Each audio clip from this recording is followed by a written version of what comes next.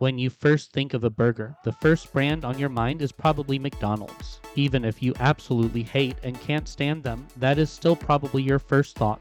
McDonald's, Mickey D's, the Golden Arches, all of these names alone are so recognizable that they all recall that red and golden color scheme, and a logo whose silhouette is also so recognizable that it gives Mickey Mouse a run for his money. Love it or hate it, this is a brand that will exist in our minds as long as their burgers last in the sun.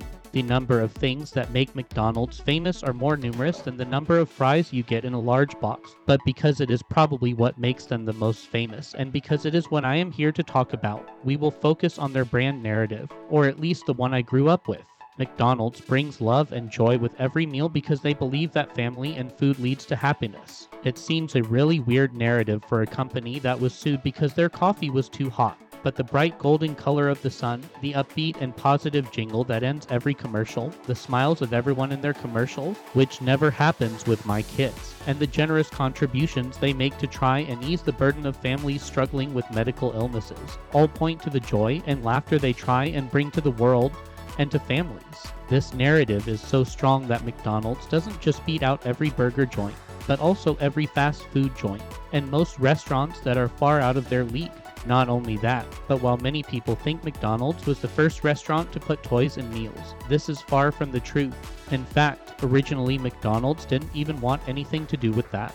The kid and family-friendly restaurant we know today didn't even want what they are most known for. In fact, implementing that was probably the moment when their brand narrative truly started. While we talked about Michael Jordan representing the brand narrative of Nike, we don't really have an equivalent here. Ronald McDonald was the mascot for a long time, siding with the narrative of spreading joy to children. However, clowns in general have died off in popularity over the years. Instead, McDonald's knows that they bring joy, are synonymous with it, and as such don't need a mascot to represent the story we already know by heart. To have your brand narrative as familiar as any religious story, parable, myth, or fairy tale is quite an accomplishment. But all starts first with a great brand narrative. Emotion, behavior, belief, and value. And while we live the narrative front to back, we create it in reverse. McDonald's values family. They believe that good food brings family together. They create enjoyable meals for the whole family, and they do so joyously, despite what they try to bring to the world. While their brand narrative clearly works, they still get a lot of hate. And yes, there is always someone who can't stand what is popular. The problem, however, lies in how McDonald's does not always practice what they preach. You see, the brand narrative is not only about the customers. While you want to share your values with the community, you also have to reflect on those values yourself. This includes creating a business plan that moves past the business and into other ventures that pursue that value.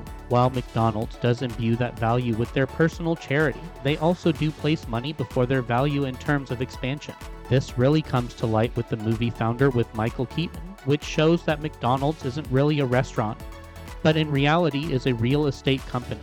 Creating a brand narrative isn't just about what you show others. It is about what helps create your desire for the business in the first place. The Golden Arches are a gateway to joy, but nothing lies outside of the fence they create.